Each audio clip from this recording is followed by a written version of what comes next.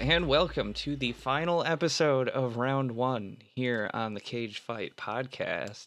The final episode of Cage Fight. Wait, you're telling me we're gonna watch good films soon? No, I can't. I don't know if I'm ready for that quite yet.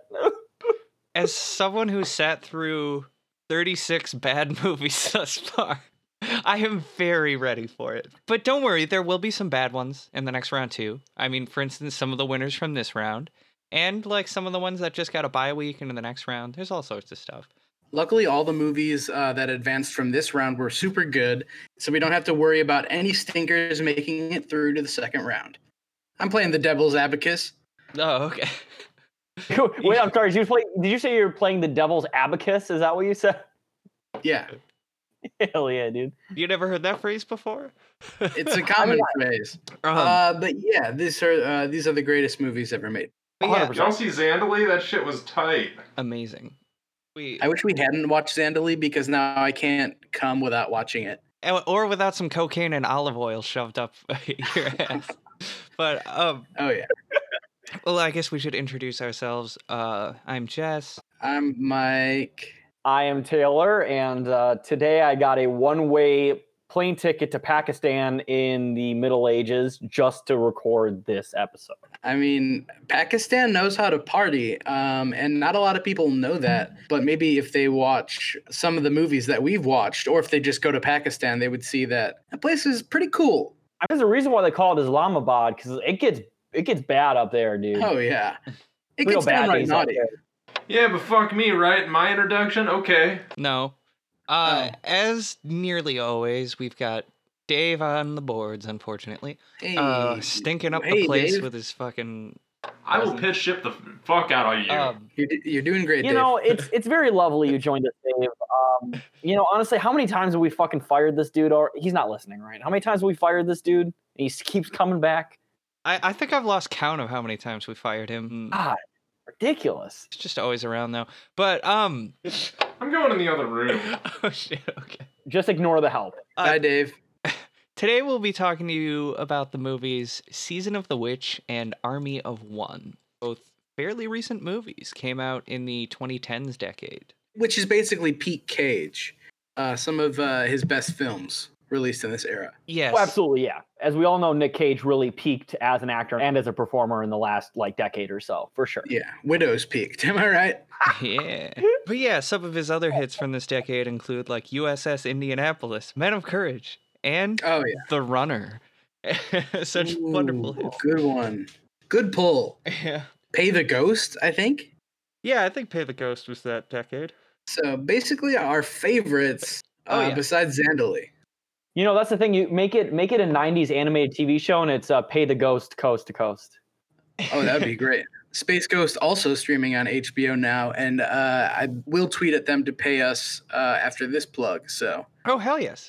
They had all that budget for Game of Thrones, and it's not being spent on that anymore. So, what the hell are they going to spend it on? Us, yeah, baby. Silicon Valley or something? Sick. No, I was going to say we need some of that Emilia Clarke titty money from HBO. So I'm ready for that sponsorship whenever. Hell yes.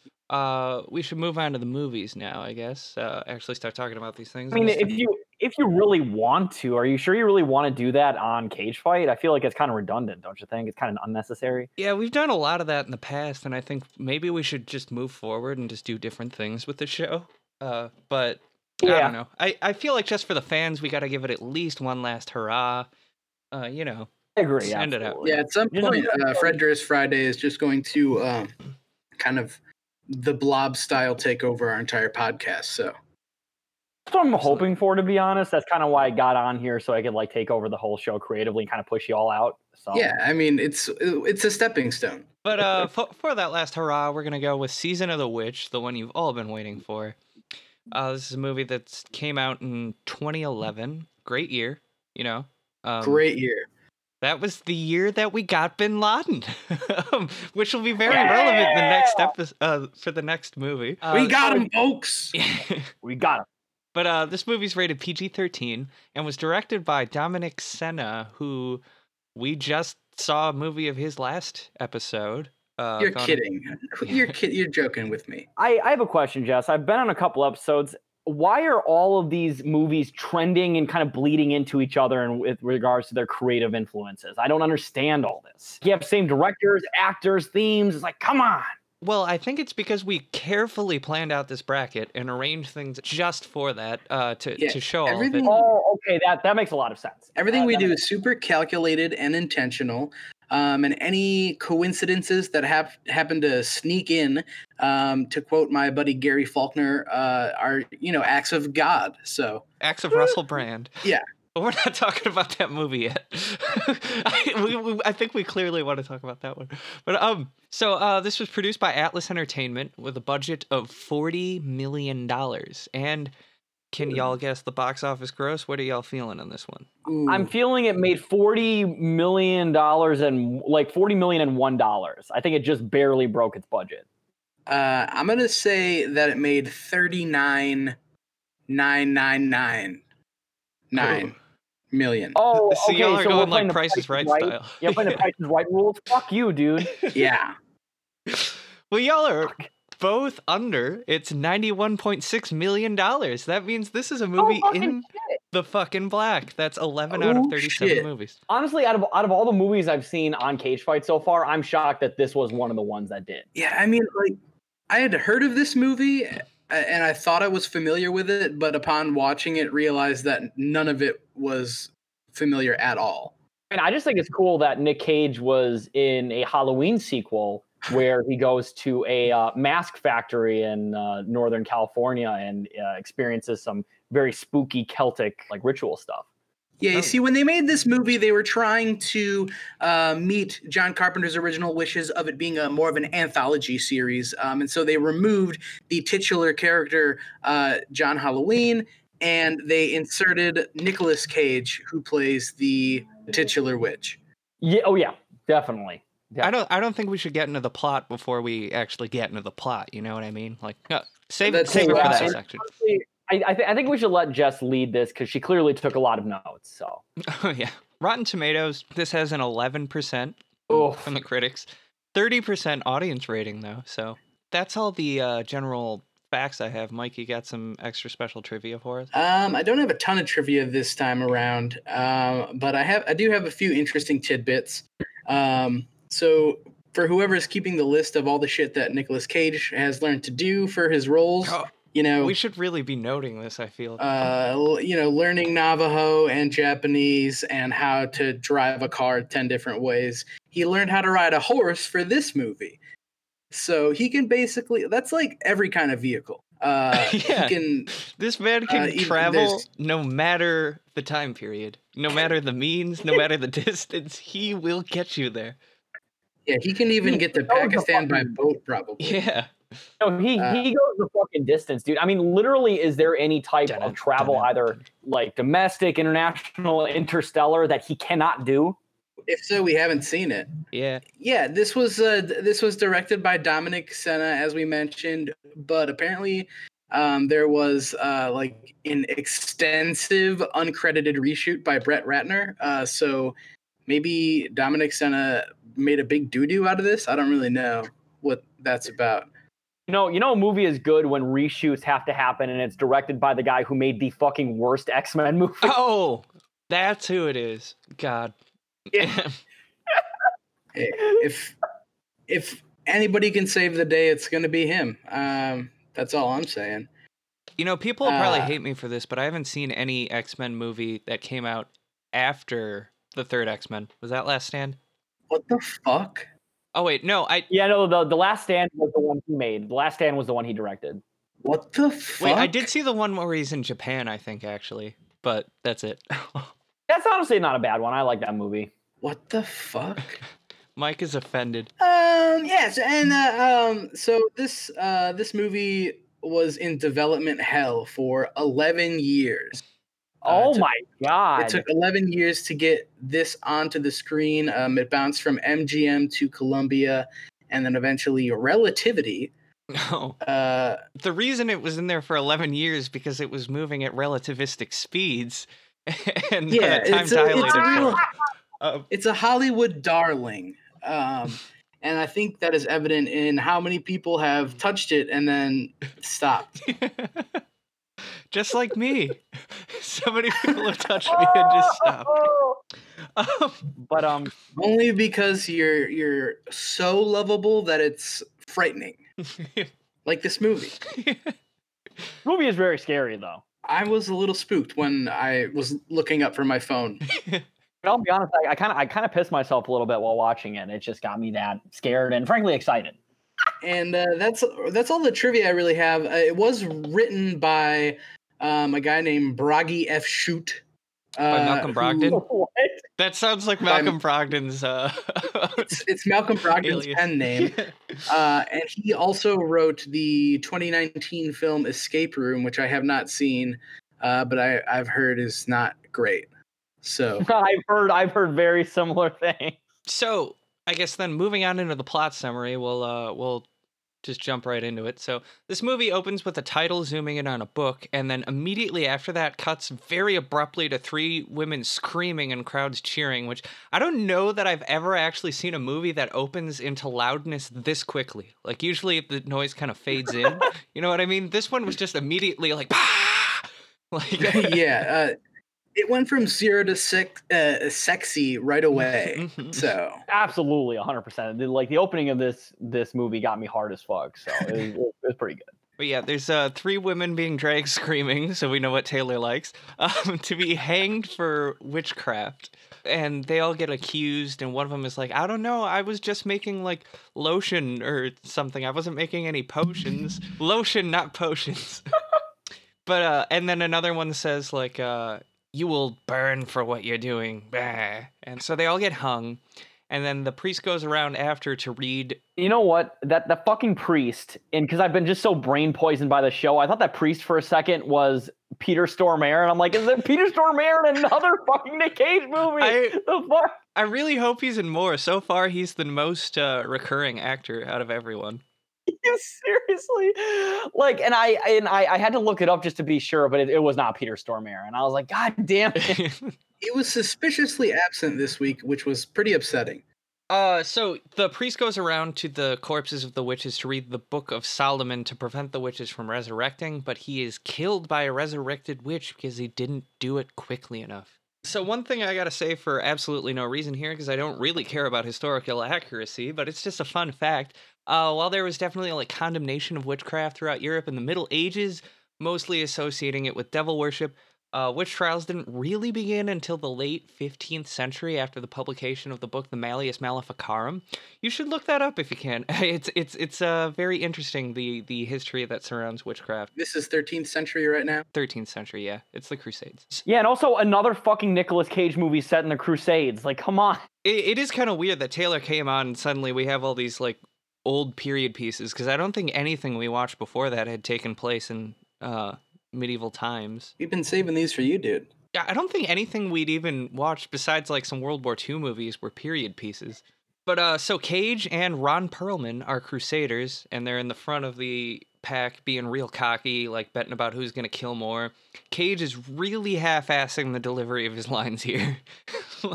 And his hair looks like shit. Yeah. You know, I think it's really funny that Hellboy is on the side of God in this movie. Yeah.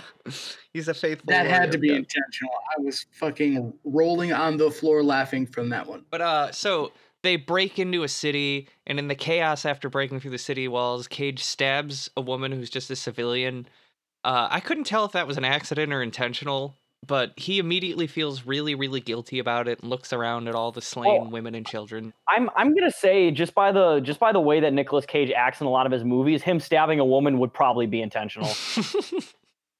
Yeah, I mean, you saw what he did in Wicker Man, right? I He did. literally knocked a woman out while he's wearing a bear suit, for fuck's sake, dude. Come on. Between Wicker Man think, and fucking Zandali and I'm sorry, Mike. Oh, and Firebirds too. But in the director's cut, before stabbing her, he says something about how like nice guys never get the girl and they only like douchebags. yeah, they cut out a whole incel rant before it. But yeah, he feels really guilty looking around at all the slain civilians. I have in my notes, this is weirdly like Outcast, which... Yeah, no, this is like the exact same scene as Outcast. Like, it's like, oh, he sees people people dying in the Crusades, and then he has to like desert. It's the exact same fucking scene. It's just the only difference that Hayden Christensen's role in this movie is Ron Perlman's character, basically. Yeah. But yeah, Cage is disgusted by the civilian murders, and he convinces Perlman to leave with him and stop fighting in this war. And will no longer serve the church. They're mad at the church's crusades, which cool. I love how like they could go probably like years of just constant bloody warfare, but the second they see a couple dead people, it's like, oh, I think we're kind of fucking up here. And it's like, you guys literally went all the way through fucking Europe into Turkey, and now you're like, oh no, this shit's too much, dude. Like, Yeah. what the fuck? And these guys sacked Constantinople and Belgrade, and they're just like, no, that's fine. And then they get to Turkey, and they're like, no, this shit's fucked up, honestly. Yeah. Like, what? Yeah, nowadays killing civilians is just basic training. I honestly think these guys are just like really big, like Turkish nationalists, and they just killed a couple Turkish people and like, oh shit, this is really fucked up. We can't do it. Yeah, not anymore. They want to go kill Armenians instead. After this, we see them wander into a town that's infected with the plague that I think is supposed to be, I don't know, they make mentions to a couple of areas that are in like former Czechoslovakia. Yeah, I looked at the subtitle, and it's in Styria, which is in modern day Austria and Slovenia. So could like in that general area. Slovenia. Okay. Oh, I thought someone mentioned like Prague, but or Praha. So yeah, like probably like Czech Republic, Austria, that general area. Okay. But yeah, they wander into a town. It's infected with the plague. And somebody sees like the crest on their swords, and they're arrested for desertion. So they're taken before Christopher Lee, who has the shortest little cameo in this movie. And a fucked up face. Yeah, he's dying of the plague, and so they've got some crazy like bubonic makeup on him. Yeah, it was nasty. Yeah. So Christopher Lee is like some church official, I don't know, but he tells them that the town has been cursed with the plague caused by the Black Witch. And they say the witch, who is currently imprisoned, has to be taken to a monastery where there are some monks there that can determine if she really is a witch. And if she is, there's a book there, the Book of Solomon, that they can use to destroy her. I don't know. So they're like, you guys are going to do this, right, Cage and Perlman? And they're like, Cage is like, no. Then they're sitting in prison, and Cage sees the witch crying and changes his mind. I don't know if his thought was he was going to release her, but he's like, oh, I see the witch lady is just really sad about this. Well, I guess I'll go take her to be killed. Put her out of her misery, you know? Yeah, fuck it. They head out with the witch, whose name is Anna, locked in a cart, along with a guide who was a merchant who was arrested, but he got pardoned so he could guide them through the woods, a monk whose name I don't remember, and some dude named Johann, who I don't know what he is or why he's with them. He did something in town, I don't know, but he's going with them. They're going to travel to the monastery through a forest where many people get lost. On the way out, they find they're being followed by a young guy who says he wants to pledge his service to them and become a knight. They initially say no, but after a small fight where he holds his own with Ron Perlman, they let him join. His name is Kay, I think. Kay von Wullenbarth. There are so many consequential character names. A lot of names being tossed around and not enough time to really grasp who is who and why we have to care about them. And frankly, I went into more detail. There's so many than developed necessary. characters. The movie's just not that long, so it's hard to remember everyone's names just because of how much character development there is. Anna, while locked up, manages to get the key to her cage from the monk and escapes. And they follow her to some weird catacombs somewhere in the middle of nowhere with a mass grave. And Kay, the new kid, kills Johann by mistake when he comes at him charging out of nowhere because Johann is hallucinating and thinks Kay is his daughter. It was the mass grave hypnotizing him.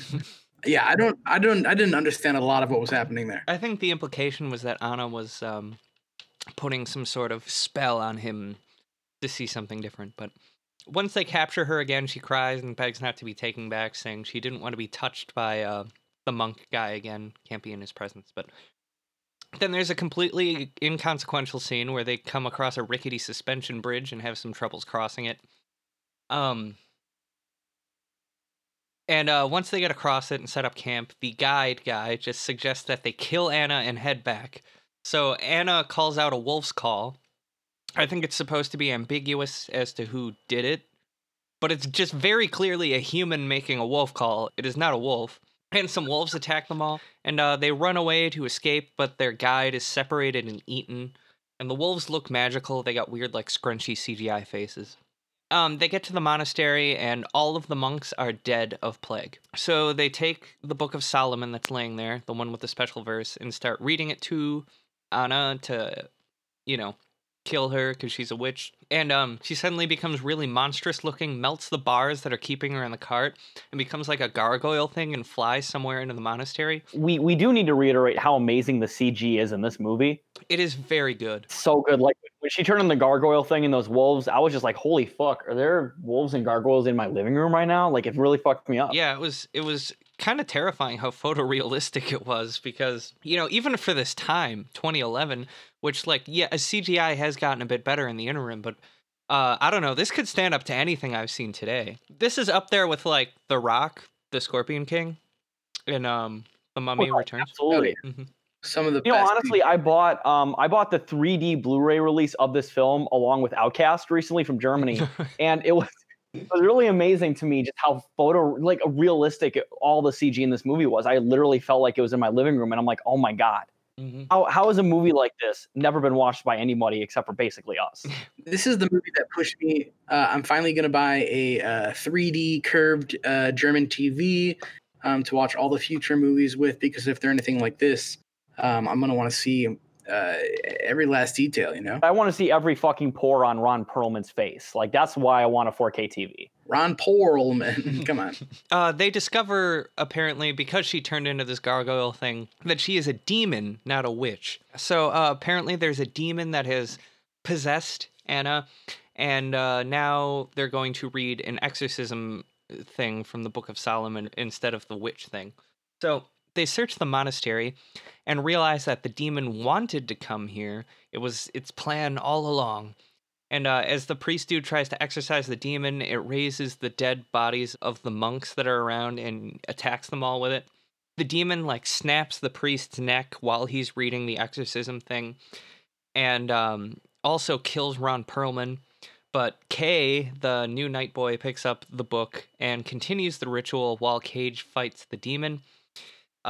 Cage pins the demon to the wall with 2 daggers, just stabbing it in the wings, and he's just like, finish the ritual. So this demon that has the power to melt metal bars can't get out of being pinned to the wall with a dagger, even though it could presumably just melt the dagger. But it's successfully exorcised, but Cage is killed in the process, and Kay... Well, honestly, during that whole fight scene, you totally forgot Ron Perlman got burnt to crisp, to ashes. Oh, yeah, I did say that the demon killed him, but I might have been looking at my phone or something. I didn't see exactly. Really burned him and turned him into ashes. And I'm surprised Nick Cage, after that moment, didn't say, "You witches! You witches! Telling you to bring back your goddamn powers!" So Cage and Perlman both die, but Kay now takes the freed Anna back to the city with the Book of Solomon. And I guess this is, according to the movie, canonically the reason why the Black Plague stopped in Europe. Honestly, when I first saw that, heard that moment, it's like, oh, the Black Plague's going, and then witchcraft. I'm just like, I know this is for a narrative plot of a movie, but do we really have to bring, the level of scientific knowledge back to the 16th fucking century? Can we not do that? Yeah, they really didn't need to say that at all. In fact, they didn't even have to say this was the Black Plague. They could have just said it was a town infected with the plague or something, But or they could have just said it was just some random disease that wasn't it could have just been a disease that gives you a fucking unicorn dick on your forehead or something. It didn't have to be the Black Plague. I wish it was that. Holy shit. That's actually a really good idea. Hell yes. We should make a movie about a disease like plague, and we just buy a bunch of just 12-inch long rainbow colored dicks and put it on our foreheads. This disease is killing all of us. Will it be a porno? No, it's not a porno, and no one really ever mentions the phallic symbol. It's phallic symbol. Yeah, in this movie, it's what is this disease? Phallic. Oh god. But yeah, that's the whole plot of the movie. And everybody's overall thoughts on this one? This movie, honestly, I didn't hate it. I was honestly more entertained than I thought, but it is a movie that's very full of tropes and it is not a movie with a whole lot of originality. And in fact, a really funny detail I noticed is, so I don't know if you guys know, but Nick Cage was supposed to be Aragorn in the Lord of the Rings movies. I didn't know that, and I'm shocked I didn't. He was robbed. But he was the first casting choice of Peter Jackson, and he turned it down. And I think he looked a lot like Aragorn in this movie. It's a Nick Cage version of Aragorn. Yeah, just aged like 10 years. And let's face it, I mean, a lot hotter than Viggo Mortensen. Like, we can all agree on that. Abso-fucking-lutely. And the CGI in this movie was, frankly, very terrible. It was not very good. Yeah, bad CGI even for the time. Yeah, by 2011 standards, I mean, even though Avatar it's a bad came out movie, like the year beforehand. I was literally just gonna mention Avatar. Like, Avatar, even though it had a way bigger budget, but that CGI in that movie still holds up pretty well, to be honest. Whereas, yeah, this movie, like, I bet you we could do better CGI on our, like. Yeah, I've seen some There's, YouTubers like, an intro that do to some really fucking insane stuff. So, like, Yeah, so it was really bad. The story was really boring, not super interesting. The characters were not very well fleshed out. I would not recommend this movie just because of how not intriguing it is. Mhm. But the action scenes and like stuff like that are better than like Outcast, for example. I know it's a very high bar to set. But, Yeah, it was definitely a step above at the very least. yeah, I mean, to be fair, it literally got double the Rotten Tomatoes critic score that Outcast. That's true. Oh my god. Honestly, like, I feel like this movie is begging to be compared against Outcast because they're both about like disillusioned crusaders like on an escort mission to some random location. Like, Yeah, I feel like the director of Outcast was like, okay, what if we did Season of the Witch, but I made it cooler, and then he tried that, but it turned out way worse. And everyone is Chinese except for the two main characters. yeah. But yeah, Mike, any thoughts on this? I mean, it was an okay movie. Like, it wasn't terrible, but it was really boring. And it was, hard to stay focused throughout a lot of it. But I mean, as far as Nick Cage Crusade movies goes, it's one of the top ones we've watched. Absolutely, I would agree with that.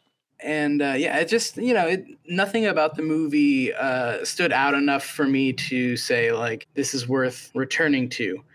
But it was funny that when I was looking at the reviews, and I saw a lot of people applauding it for its originality. And I'm not exactly sure. They just, I guess, haven't seen or read anything. So watch anything, like any movie, any like high fantasy like movie or story from the 2000s has done all of these tropes but better. Yeah. If this is like a completely original story to you, you're going to be blown away when you see other movies. I honestly, you'd be blown away by watching a bad porno parody of some of those high fantasy films. I thought you said the movie we're making isn't a porno. No, we're making a porno, but I don't want this disease pandemic to be in the Middle Ages. I want it to be now. Oh, right. Okay. So yeah, my thoughts. This is one of the best movies I've ever seen. No doubt. Very original, right? Incredibly original. It was pretty boring. Nothing about it stood out really, and the fights were not particularly interesting or particularly bad. There's very little substantial plot, and the main bulk of everything that matters doesn't even start until halfway through the movie, all of which add up to being one of my favorite movies of all time. 10 out of 10. 10 out of 10. You've watched 10 movies in your life, is what you mean. Yes. But yeah, I think that's all I have to say about this. Dave, you got a summary of this one? Happy Gilmore is an aspiring ice hockey player who lacks on-ice skills other than a powerful slap shot. After another failed hockey tryout, Happy's girlfriend leaves him because of his hockey obsession and lack of success. Gilmore's grandmother has not paid her taxes for years and owes the IRS $270,000 in back taxes. The IRS repossesses her home and intends to auction it off in 90 days unless she can repay the full amount. While repossessing Grandma's furniture, Two movers challenge Gilmore to a long drive contest using his grandfather's old golf clubs. With an unorthodox slap shot style swing, Gilmore hits a ball that strikes a house some 400 miles away, winning $40 after the movers bet he cannot do it again. As a result, he starts hustling golfers at the driving range. There, he meets Chubbs Peterson, a club pro and former golf star, who lost his right hand after an alligator attack. Chubbs convinces Gilmore to enter a local tournament to earn a spot on the Pro Golf Tour. Would you like me to continue? I think I got the gist of it. I'm not really sure how you got that out of this movie, but that is a deep analysis. Well, I've been paying close attention because my contract says I have to. Oh, yeah. Yes, I mean, sword fighting is a lot like street hockey, if you think about it, with the swinging of the sticks. Yeah. Absolutely. And, killing children. I know I kill kids every time I've ever played street hockey. Yeah, I mean, if you play it right, if you play it hard, you're whomping kids on the head. Mike, you got some reviews there for us? Yeah, I got some reviews here. A lot of people had a lot of thoughts about this one. Mm-hmm. And I'd love to hear. They're not necessarily coherent, but I'll do my best to translate. So the first one I have is from Amazon customer who titled the review "I Roll." This was written tree emoji, so you had to type it out. And they say a group of men is cautious around a girl they put in a cage. And that's the review. A group of. Are they sure they watched the same movie and not one made by kink.com? Like, what the fuck? They weren't necessarily cautious. I mean, maybe cautious about the girl because had so much cooties, but I don't know. Got a review here from Barbara Brown. She writes, broken DVD. The DVD broke up toward the end. I would like a new one sent. Barbara Brown. So, she probably watched most of it. Yeah. But, there's a lot in the end of the movie, the third act as a whole, that you really need to see to believe. So that's where it she gets got that really new good. one. That's how it earned its top spot in my 10 movies I've seen. I have a review from Petita, who wrote a review called 1 Star. She titled it 1 star? Yeah, it's called 1 Star. Yes. Let me finish. Let me go real quick. So she gave it 5 stars, but she titled it 1 star, right? Something like that. I mean, with a name like Petita, you don't really know what their intentions are. Petita said, I didn't like. Good, I did pay high price at the movie theater to see this movie. Wait, is that it? Yeah. Oh my god. I'm gonna hazard a guess. I'm gonna give them the benefit of the doubt and say they were trying to say, good thing I didn't pay a high price at the movie theater to see it. But what they wrote was, good, I did pay high price at the movie theater to see this movie. Yeah, absolutely. That's why they give it 1 star, objectively the best rating, because a star gives us life. And if we had 2 stars, it would be too hot. Yes. Amazon customer wrote, didn't order this video, cancel immediately. So here's a level of like grandpa internet that I don't even know what's like achievable. So they're asking for a refund on some of them, but they're just doing technical support from Amazon in a fucking review. That's incredible. And also, they claim that they didn't order this video, but the review outs them as having a verified purchase. So figure that out, I guess. It's like one of those memes where it's like, well, that was a lie. That was clearly a lie. I have one from Tony E, who titled their review, "It's like alcohol-free beer, awful." That guy was absolutely from Wisconsin. That's absolutely a Wisconsinite film. I did write this. So I said, that alcohol-free beer is like bad, man. Well, that's the same as Nick Cage running around with a long-haired wig on and a sword in his hand.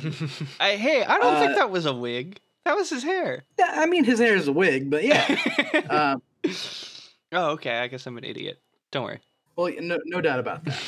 And I got also. I got two more for you. One from is Mishu. One is from Mishu, I should say, who rated it 5 stars and said, "This is one of my favorite movies of all time." So Jess may be a new friend for you. Yes. She's seen 11 movies. And Mishu writes, "This is one of my favorite movies of all time. I literally carry it with me on a flash drive in my purse." Why? It is just so awful. From the wigs to the accents to the lack of accents to the special effects to basically every moment. This takes place during the Crusades, and one of the characters has a very pronounced New York accent, and it's perfect and amazing. Okay. There's Whiplash on nothing that more one. pleasurable than showing this film to someone who has no idea what it is. Nick Cage plus Ron Perlman equals cinematic mania. Hell yes. And my last one is from House Goats R Us, who wrote a review called "Not Great Theater, but a Fun Story."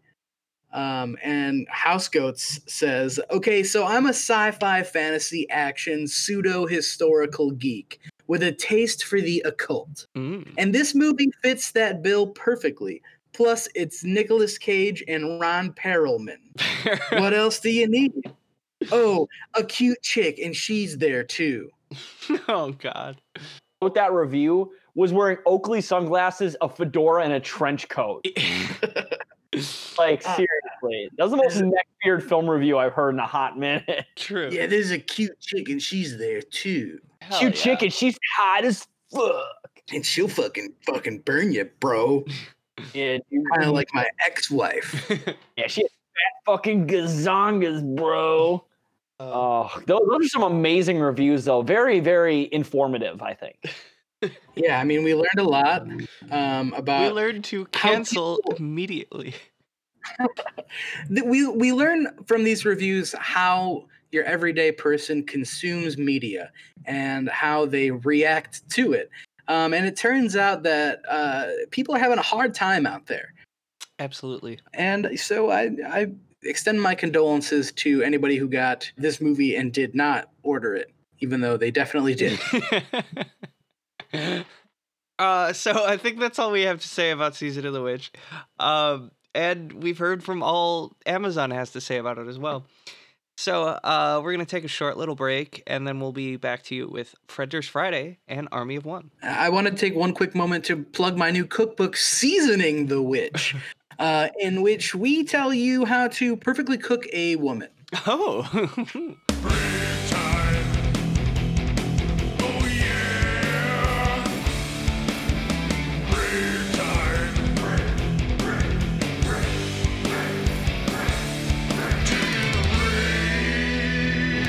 Welcome back, everybody. We're here. We're going to talk to you about Army of One. Before you introduce anything here, Jess, I am so fucking excited to talk about this fucking incredible film. Oh, yes. So this one came out in 2016 and is rated R. Wait, how? I don't know. I don't really know why this movie is rated R. It actually was less violent and gory than the previous movie. I think you get an R rating automatically if you say the word fuck more than once. Yeah, they must have had 2 fucks. The movie gave 2 fucks. Exactly and precisely 2 fucks. Yeah. Directed by Larry Charles. Hell yeah. Yeah, the guy who directed fucking Borat, Bruno, like Religulous, the Bill Maher fucking documentary or whatever. He's a producer for Seinfeld and Curb Your Enthusiasm. And then he's in like all the Seinfeld special features that I have watched extensively. So don't question that. But yeah, so this was produced by Condé Nast Entertainment, which I had no idea they did like video production and movie production shit. The same people that own Reddit fucking produced this movie? What? Yeah, that is really fucking strange to me. I knew them mostly as owning like a ton of magazines and shit. That is bizarre. Mm-hmm. I did not expect that at all. Yeah. It's like if you don't know them, they own like Vogue, The New Yorker, GQ. Wait, Pitchfork or Condé Nast owns Pitchfork too.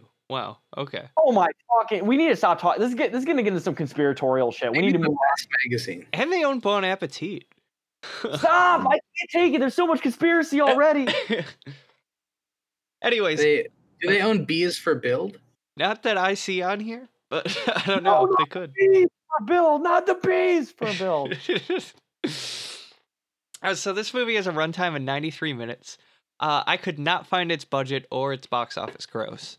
So You know what that means automatically? Yep, automatically is declared to be in the red, meaning that 11 out of 38 movies thus far have been in the black. 27 movies have not made as much money as they cost to make. So this one is an interesting one on Rotten Tomatoes. The audience and the critics agreed exactly. 25% from both. Yes. Oh fuck. 25%. Is that the first time we've had that on the show? Yes. Maybe the audience was like disguised as critics when they went to go see this one. Considering that the box office and budget weren't, I assume the only people that saw this were critics, so automatically were the audience. Also, this definitely felt like a direct-to-video movie. I'm not sure if it was actually in the theaters. Would you be shocked to find out that that's exactly what happened with this movie? I would be honestly aghast. Well, you are correct. It was a direct-to-video on demand. That makes sense, honestly. I don't remember seeing any trailers or hearing about this at all, but I can't say that I remember hearing anything about most of these movies. So I hadn't heard this movie at fucking all until it was going to be. I hadn't even heard of the brave hero that this movie is based off of. And Yeah, he apparently did a whole press junket about his experience. I was going to say, before we get into that, we need to watch the whole movie because I have some fucking opinions on Nick Cage's portrayal of this brave, lovely man. Okay, so Mike, do you have any trivia for us here? Not a ton on this one. It was written by Rajiv Joseph and Scott Rothman, who wrote the 2014 Kevin Costner picture Draft Day, if that interests you. And the only other thing that I could find about it was that the movie would have been. Nicolas Cage has claimed that the movie would have been a lot better if Larry Charles had gotten a final cut. So I'm sorry, I thought you were going to say Larry Summers, and I'm like, wait, what? Larry Sanders. What about Bill Clinton's former economic advisor and friend of Jeffrey Epstein had anything to do with this movie? Well, wait, was it this one or Season of the Witch was a Weinstein movie? So it was Season of the Witch because Dimension Films is owned by Bob Weinstein. Okay. Well, so the conspiracy goes deeper, in my opinion. I mean, Bob Weinstein is the non-rapist that we know of. So, I mean, Harvey was the rapist. I'm not confident enough to call any producers not a rapist until proven otherwise. So yeah, I mean, come on, dude, don't talk shit about Bryan Singer because I know how much you guys are Bryan Singer on. We are we're big Bryan Singer fans and stands on this show. We love his films even more than he loves little kid. So he loves taking care of little kids. He's a really good babysitter. In fact, before he became a director, he was a professional babysitter, right? Yeah, he the Babysitters Club was about an organization he used to run where they would just get a directory of young girls and they'd babysit them. A directory of young girls that you could babysit and sign up for online, so you could have a like babysitting service, right? Yeah, but it was weird because on the babysitting service, each child had a hotness rating. It's hot because you don't understand that was during the time when there was a big influenza outbreak, so everyone needed to know their temperature so that they could like monitor that just in case. Oh yeah. Yeah, and I think if you go in the Wayback Machine on that website, JonBenet Ramsey actually debuted on that site. She debuted. She was actually the very first girl to be on that website. She was the poster child. She was the test person. Yeah, so it was coincidental that she had a miserable end shortly afterwards. So yeah, and that had nothing to do with Bryan Singer. The man is a saint with just a very sinister taste. So Just their taste in the movies that he directs. He directs usually very dark pieces about very complex characters. yeah, very complex X-Men mutant characters. Yes, absolutely. Um, Sorry, Jess, and- we were talking about this incredible figure, and we interrupted your description of this film. yeah, well, so We were talking about your trivia. I apologize. that was all the trivia that I had. Nicolas Cage apparently was very adamant that Larry Charles should have overseen more of the final product of this movie, which apparently he didn't for unknown reasons. So sorry, Larry Charles, that your vision wasn't fully realized, but you know what? It's a banger, baby. Talk about a vision. I mean, he had a vision from God to make this movie. Yeah, and Oh, yes. God, definitely God. Who I knew Russell Brand was in this movie, obviously from the poster. But when I heard God's voice at first, I thought it was Ricky Gervais, and I thought they were being cheeky because Ooh. he's like super atheist and was playing God or whatever. And then I was like, oh no, that's just one of the other British ones. Oh, this movie is so cool. Speaking I'm of, sorry. Keep going. there are a lot of people in this movie that you probably recognize. Like, well, another big one is Wendy McClendon Covey, who you might not know the name, but she was in Bridesmaids. Oh, I when I saw her, I'm like, oh, that's that chick from fucking Reno 911. Reno 911, baby. Reno 911, Bridesmaids. Rainn Wilson, Dwight from The Office.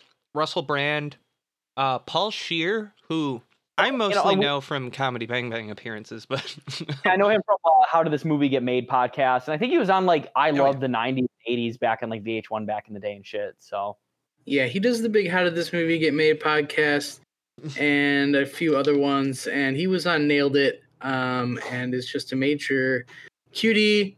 Will Sasso from Mad TV was the other buddy in this movie. Yeah, Will Sasso, another recurring character on Cage Fight, an actor. Well, I'm very strong in my stance that Will Sasso should be in more movies. Will Sasso kind of rips. He had literally one of the only good Vine accounts. Yeah, he was. Wait, I didn't know he had a Vine account. His Vine account was fucking incredible. It was really funny. I'm not even joking. And he's probably the best Kenny Rogers we'll ever see. I remember Bo Burnham's Vine account actually being pretty awesome, but well, I said one of the only, not the only, but his Will Sasso's Vine account was really good. Yeah, I was a big. I like Logan Paul, Jake Paul. You want to talk about child raping scumbags, and Bryan Singer's not one of them. I mean, we could talk about Logan and Jake Paul a fucking day. Those guys are real pieces of shit, unlike Bryan Singer, who's a saint and just an incredible figure who is going to eventually run for president on the Democratic primary tickets. I didn't know the Paul brothers were rapists. I just knew they exploited children.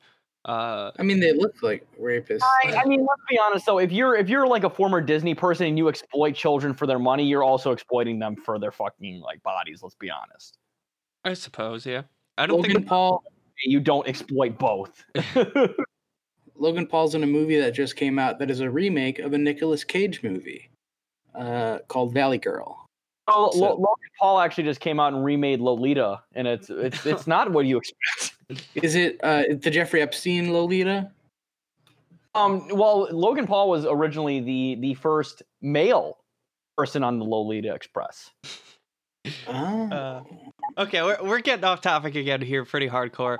But this movie is about a guy named Gary Faulkner, who is a real person, an ex-construction contractor, who got what he believed to be a message from God to go capture Osama bin Laden and bring Osama bin Laden to justice. Gary Faulkner is played by the illustrious, eponymous Nicolas Cage. Yes, the Cage that you know of from the title of this podcast, and you may have heard of if you've listened to this, but we are off topic quite a bit. So, but I will before I get into the analysis of this character, I will say it is really brave of Nicolas Cage to play an Adam Sandler character in a movie. He straight up, you could tell he wasn't doing any of the lines. It was overdubbed by Adam Sandler. Oh, yeah. And Gary Faulkner and Cage's depiction of Gary Faulkner, though they don't look too much the same. They both kind of look like Larry Charles, who directed this movie, and I was thinking they kind of look like George Romero. Yeah, he looks like George Romero. that's the guy who made Zombieland, right? Yeah, he made Zombieland. The guy who made iZombie, that fucking dumb TV show that came out. Yeah. But yeah, Gary Faulkner is a real person. I think he did an interview on Letterman back in like 2010. He did Letterman, The View, Fox and Friends. I was gonna say no spoilers, but if you were to happen to watch the post-roll like credit sequence of this movie, you might know some of those fucking things, Jess. Okay, I did watch a bit of it, but I was like taking notes, and I had things to write. But but yeah, sorry, Jess is too good to stay for The View clips. So moving on to the plot summary here, and then we can really analyze this person's character. I gotta say, like right off the bat, with the narration that a lot of this movie has, and like the goofy music, it reminds me of like an episode of Arrested Development. No, honestly, that really did. I think they were trying to go for like an Arrested Development tone because, I mean, in Arrested Development, they do take an excursion to Iraq. Oh, yeah, that is true. They do. But yeah, this movie takes place, it starts in 2005. Cage is playing Gary Faulkner, who is a guy who apparently, according to psychologists, is not suffering from any form of mental illness. He's to everyone's shock. Yeah. He's getting dialysis weekly. Oh, sorry. That's the thing. I think there's a mental illness called doing it for the lols, and I think that's why he did this. Oh, yeah. He is on dialysis because he has bad kidneys, so he's getting dialysis weekly. And early on in the movie, we kind of see a lot of shots of him complaining about how the U.S. isn't finding bin Laden faster. There is an early scene where he's yelling about that in a bar, and a former Marine walks up and gets mad at him, so Cage challenges him to a knife-throwing contest and accidentally stabs his friend, Will Sasso, in the fucking arm. And the bartender just stands there, not concerned at all that they're, like, throwing knives at the dartboard, which I don't think is good for it, but I'm not sure. He's a regular there. He can throw knives if he wants to. So we also see that Cage's character, Faulkner, is kind of racist and xenophobic. He's literally walks around a hardware store telling people not to buy foreign products for pretty racist reasons. Why would you buy a faucet from a country that's going through a drought? Well, and yeah, he also says some shit about people being unclean, I think. I don't know. But in the process, he bumps into an old friend from, like, high school or something, I guess. Her name is Marcy. I assumed high school, but yeah, they didn't really say. And talks to her a bit. And he says, like, we'll meet up for ice cream. I'll figure out where you are. Wait, she is not creeped out by. No. Okay, so you're missing some of the dialogue in that scene, which I think kind of really pinpoints the problem with this movie. Is I think a lot of the dialogue is improv, but it's improv really badly. It is definitely seems to be improv, and it moves by really quickly. So I think a lot of it kind of flew by me a little bit. But yeah, there is some pretty bad improv. But yeah, shortly after, Russell Brand is God, and he shows up while Cage is getting his dialysis to tell him to go to Pakistan and capture bin Laden alive. He's very specific about it being alive. Says, thou shalt not kill, remember that. So then after that, Cage shows up at Marcy's place with ice cream. And she's like, how did you find me? And he's like, I'm a sleuth. Or whatever. Like, oh boy, I just sleuthed around a little bit. Yeah. Not creepy at all. Totally normal. While he's there, he finds out about, like, Marcy's daughter, who is disabled, doesn't talk. I don't know if she can't talk, like there's something wrong with her vocal cords, or if she's just maybe like very autistic or something, but she's also wheelchair bound. Cage is not afraid to call her a cripple every 5 minutes. Yup. Not at all. This movie, like, I feel like this movie's really far right. Like, this movie is very like. It does seem pretty far right sometimes. Yeah, this movie has a lot of issues with just everything. Absolutely. Nicolas Cage is in a lot of shit that seems pretty fucking far right sometimes, and it makes me concerned about him. Yeah, I hope he's just doing it for the paycheck, but he's a cop an awful lot. Yeah. But he tells Marcy about his plan to capture bin Laden, which involves sailing over there. But first he's going to go to Vegas to raise the money to buy the boat. afterwards, she gives him a kiss. Like, I don't know why she's so charmed by this insane man who found out where she lives and told her about his plan to sail to Pakistan. Everything that he says is both crazier and more offensive than the last thing he said, and it just charms her more. So, like, he rebuilds her ramp up to her door the next day after that, just starts doing it while she's still asleep without ever asking or telling her about it. But she doesn't seem all that upset about it, which, I mean, I guess you're getting a new ramp out of it. So he goes to It doesn't look like tall enough to do any cool tricks on it or anything. It's just kind of like a practical ramp, which is disappointing. But yeah, I mean, I guess I was rooting for a half pipe. Yeah. Oh yeah, he should have made like a whole skating rink so she could wheel up to the house in style. You know what I mean? Hell Yeah. At the very least, a quarter pipe. I was gonna say do a couple 720s or something on before you get into the house. Like he could have done something way cooler than what he did. Mm-hmm. So they go to the casino in Vegas, or Cage does, with Paul Scheer and Will Sasso, who I don't know their names. That they're just them. Roy and Pickles. Oh yeah, Roy and Pickles. And Cage wakes up believing he was robbed by Colombian drug lords, but he actually just lost all of his money at the tables, so he got no money out of it. That scene was strange, but like we do find out in the next scene from his doctor that apparently if you go long enough without getting dialysis treatments, it can cause hallucinations. I don't know if that's true. No, that is definitely true. I mean, really any kind of condition that really sort of alters your homeostasis and your ability to function normally without the proper care can cause mental like difficulties. So that's definitely a thing that could easily happen. Okay, that's interesting. I had no idea that was the case. So I learned something watching this movie. Yeah, your mental health and your ability to have cognizance is very much dependent on your organs functioning properly. Yeah, if I don't get my dialysis, I'm fucking tripping balls, dude. No, I don't. Believe it or not, I don't even have any kidney issues. I just go to dialysis because I think it's fucking cool. It's fun. Yeah, it honestly feels warm. I just go to DaVita to like hang out with like 70-year-old fucking formerly alcoholic spinsters. Exactly. So he goes to his doctor, and while he's talking there about all this, he asks the doctor to lend him $1,000 so he can buy the sailboat.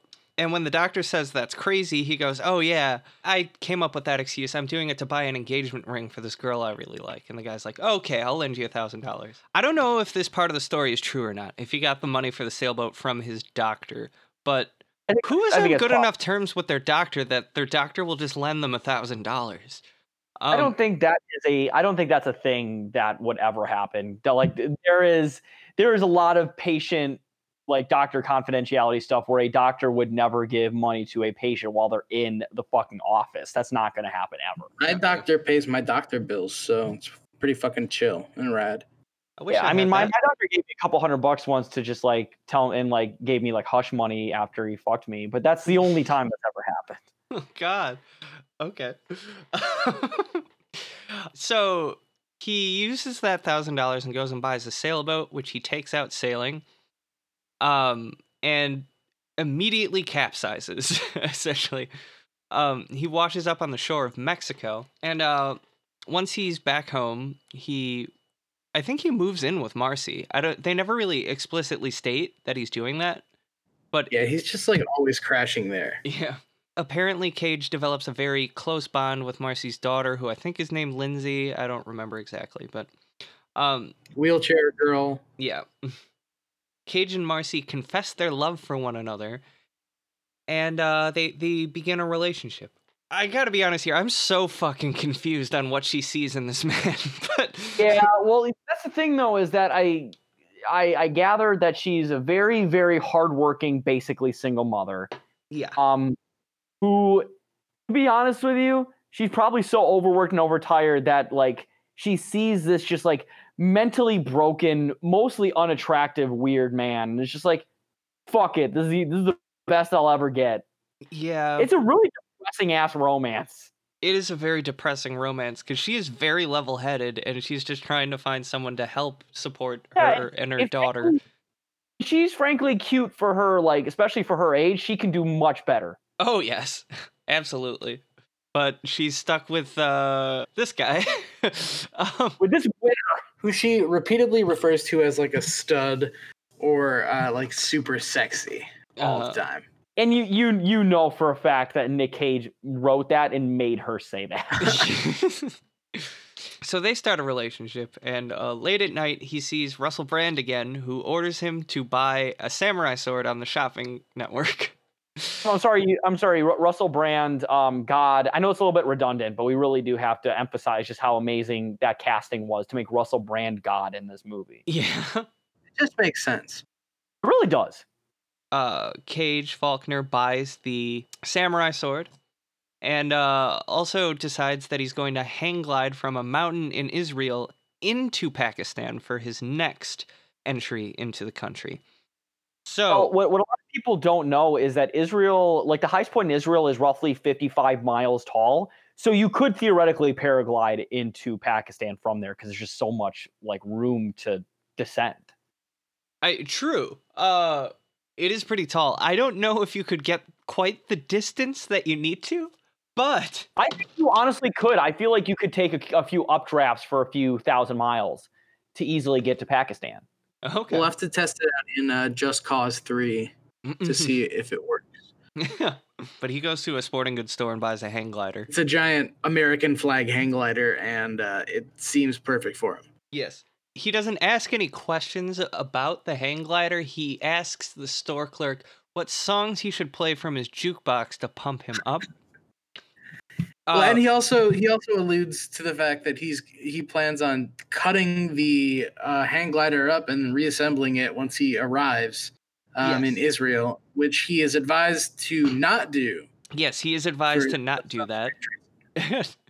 But also the store clerk suggests Tom Petty as music to go to, which I find interesting because he does cut the hang glider into pieces and goes back to he flies out to Israel, much to Marcy's chagrin, with his samurai sword.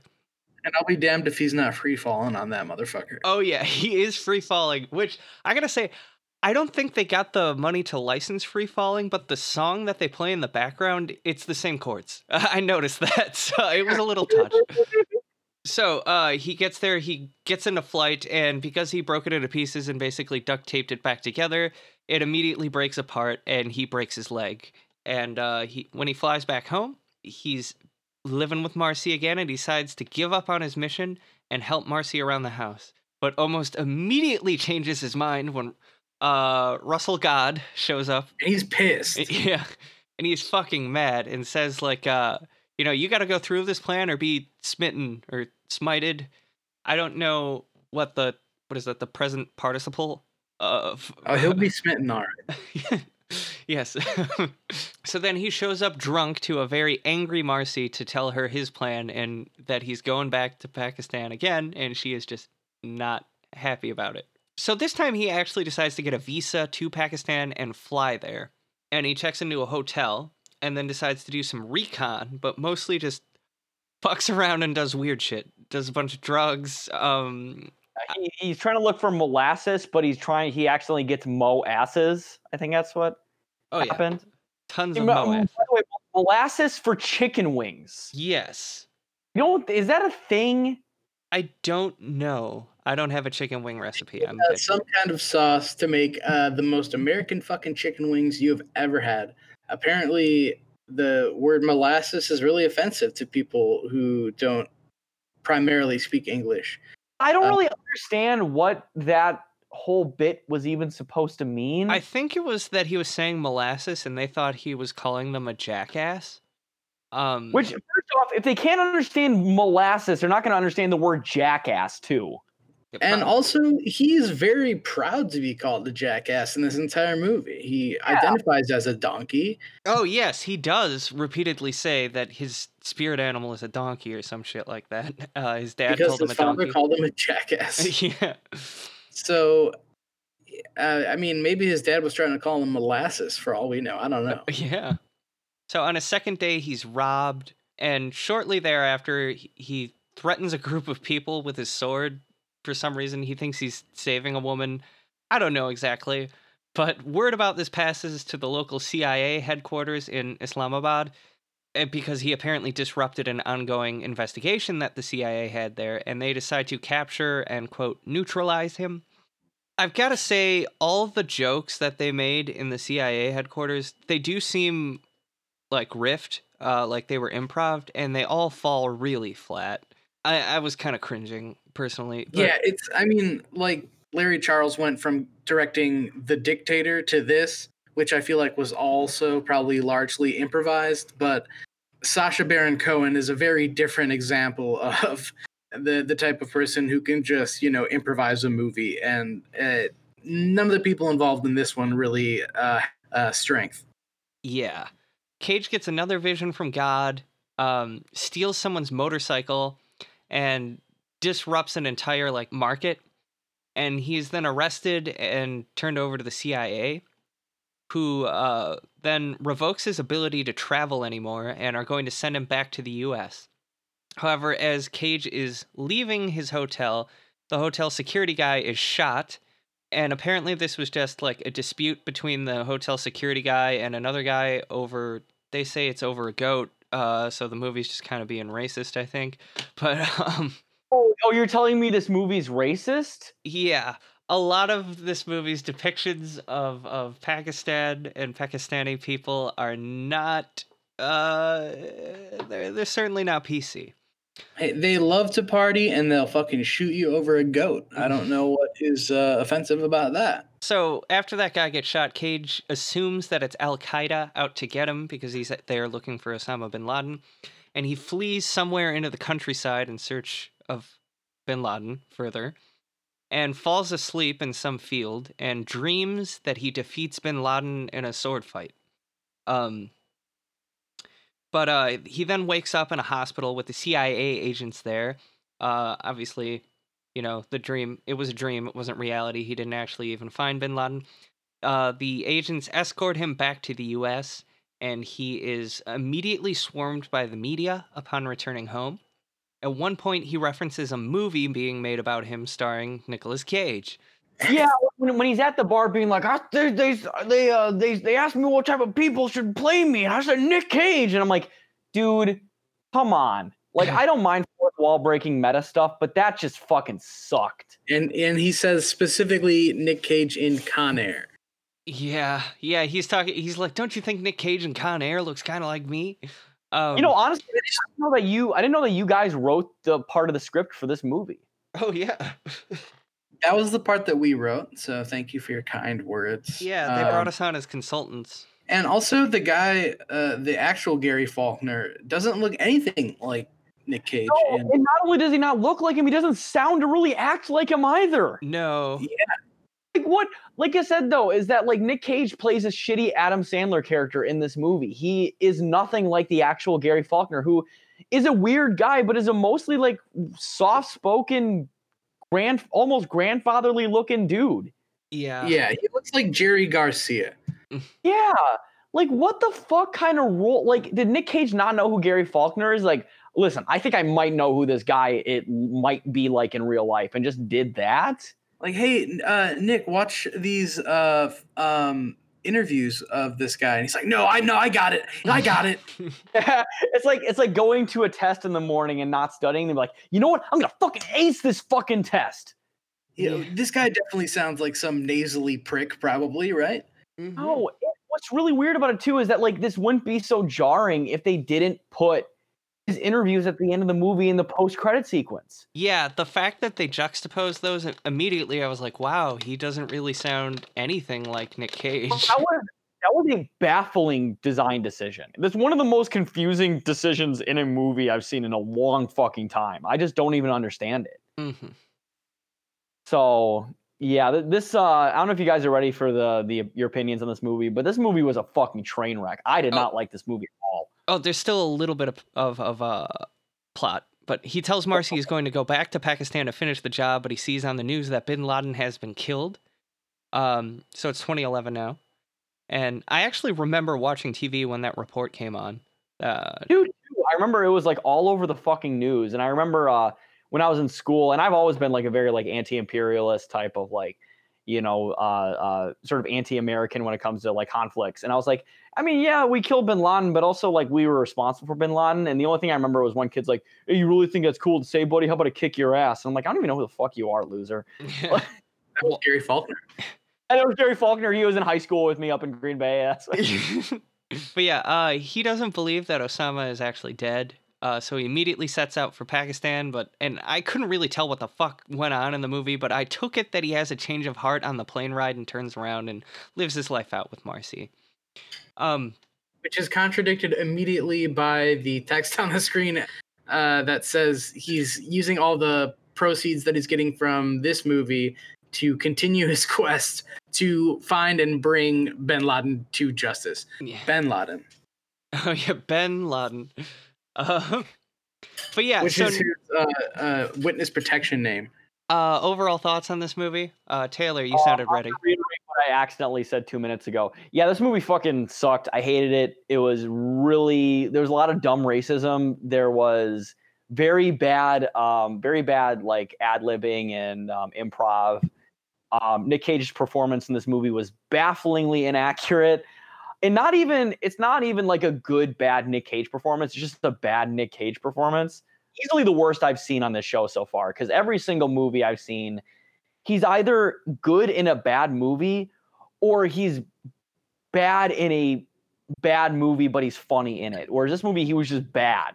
Yeah, I think all the things that I actually found entertaining about this movie were not things that I was supposed to find this movie entertaining. Yeah.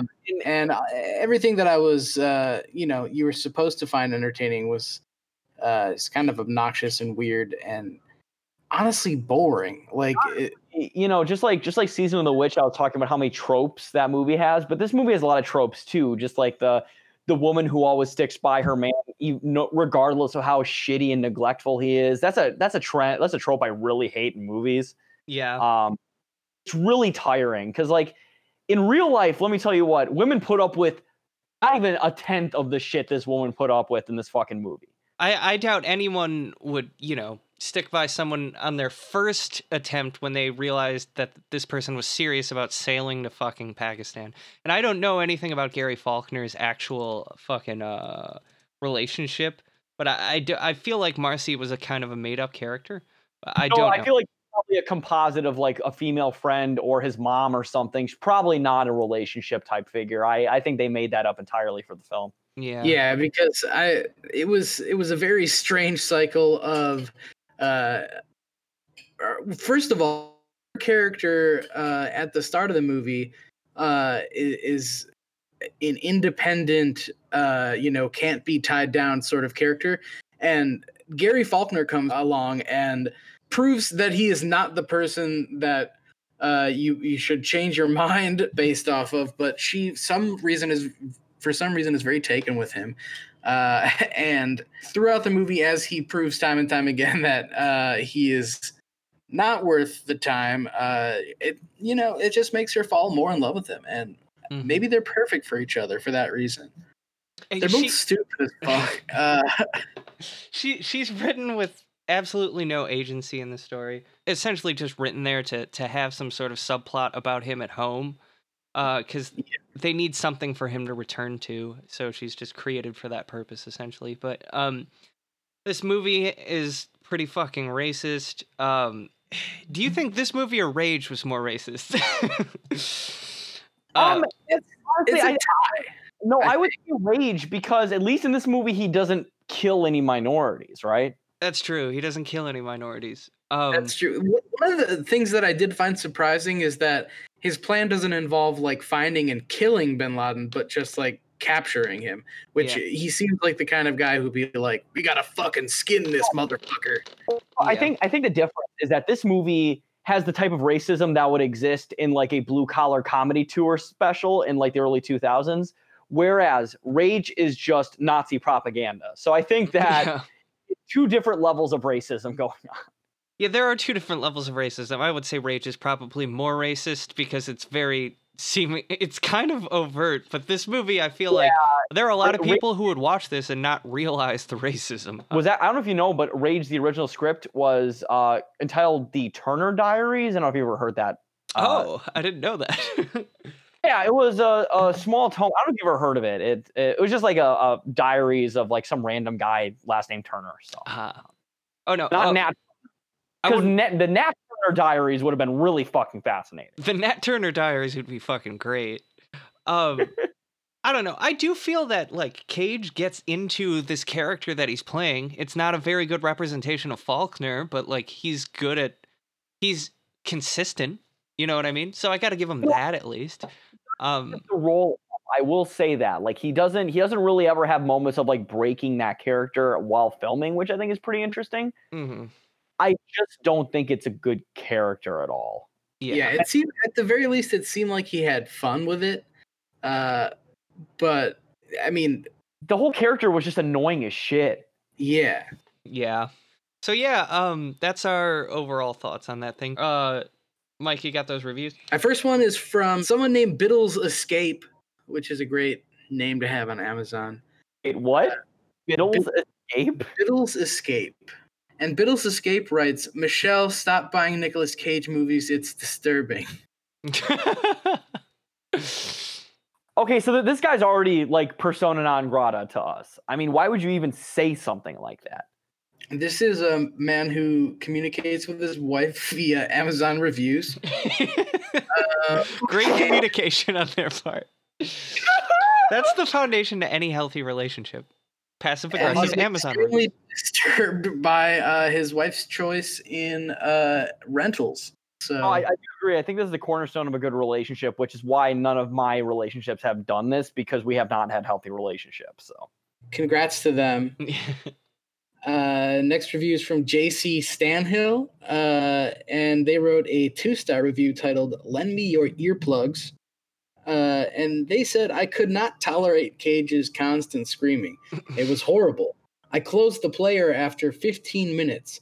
Congratulations to all who could withstand the high volume rant. Triple ugh." Good old triple ugh.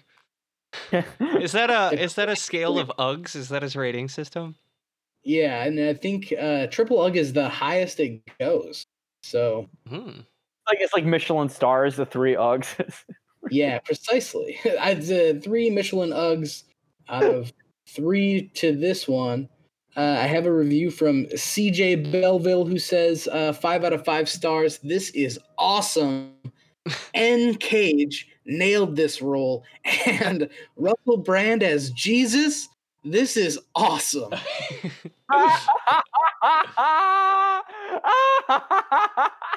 Which I'm glad they enjoyed it, but I think they misunderstood a few things. That guy absolutely has a Rise Records bumper sticker for sure. And I have one more from Richard Raredon, who says, Gary lives in my neighborhood and I want to be friends with him.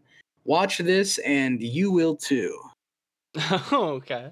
Oh, okay, so he wrote a review saying he wants to be friends with one of his neighbors, and instead of talking to him, decided to write a review about how he wanted to talk to him. Yeah, pretty much. It's called anxiety. Right? That is, yeah, like, oh my god, there's so many like emo songs that can be written about that film review. Seriously, have you never written an Amazon review? Down the street, and I'm just too nervous trying to talk to. Have you never written a fucking Amazon review about like the match that you're afraid to message first on Tinder? Like, well, I don't know if you know, but all Midwest emo songs all started on Amazon reviews. For Nick Cage. The original American Football album was written in the comments section. Yeah, you can go find that on a Amazon review for Con Air, I believe. I think it was reviews for Too Fast, Too Furious. That's where it was originally written. Yeah, and they had that song Never Meant, and then in parentheses, to review The Hangover instead of Gone in 60 Seconds.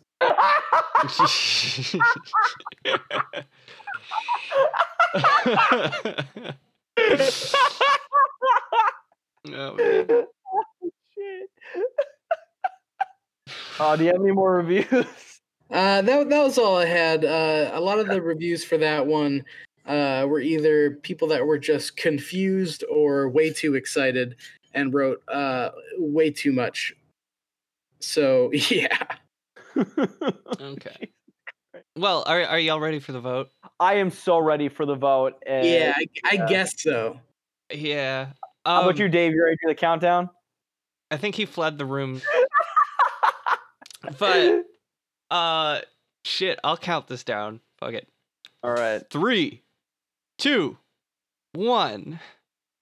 Season of the Witch. Witch.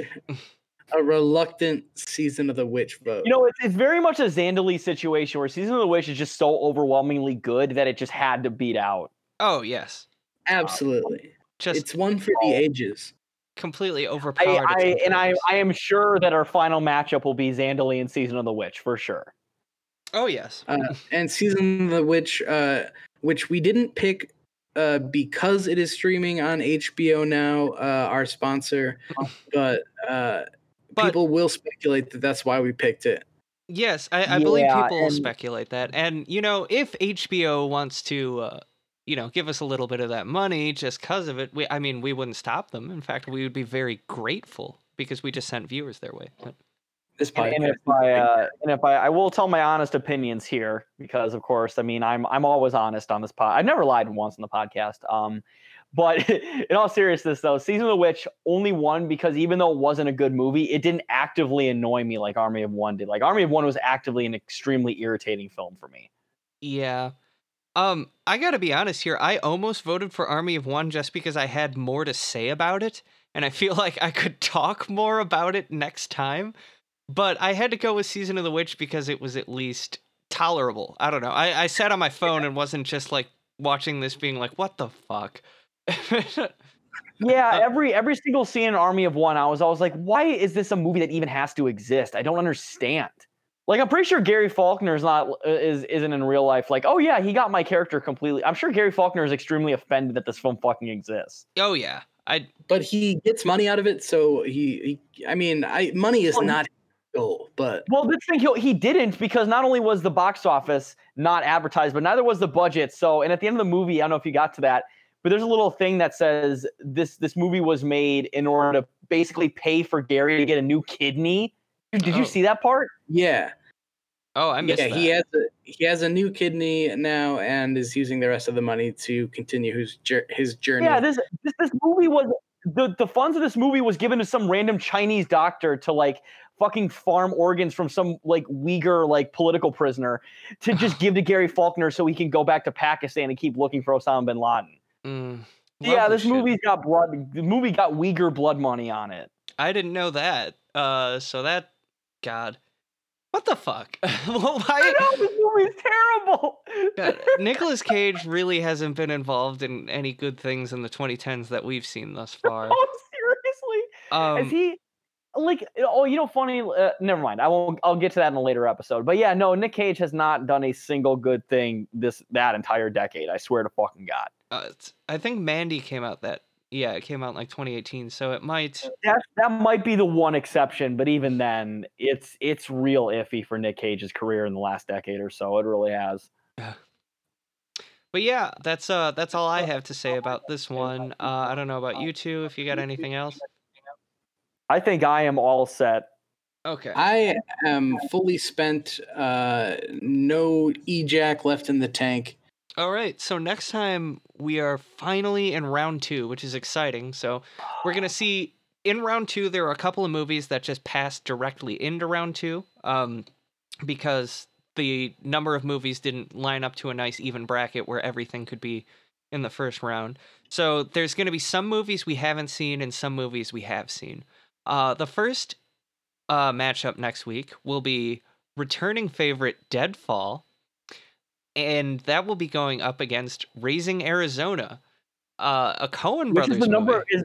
is the number one seed, isn't it? Yes, Absolutely. it's the number 1 seed. Going against Deadfall. I don't know about y'all, but it's the most memorable thing I've been exposed to on this podcast thus far. It's one of the most beloved movies that amongst. Really though, Jess, are you fucking retard, man? What am I, a fucking retard, man?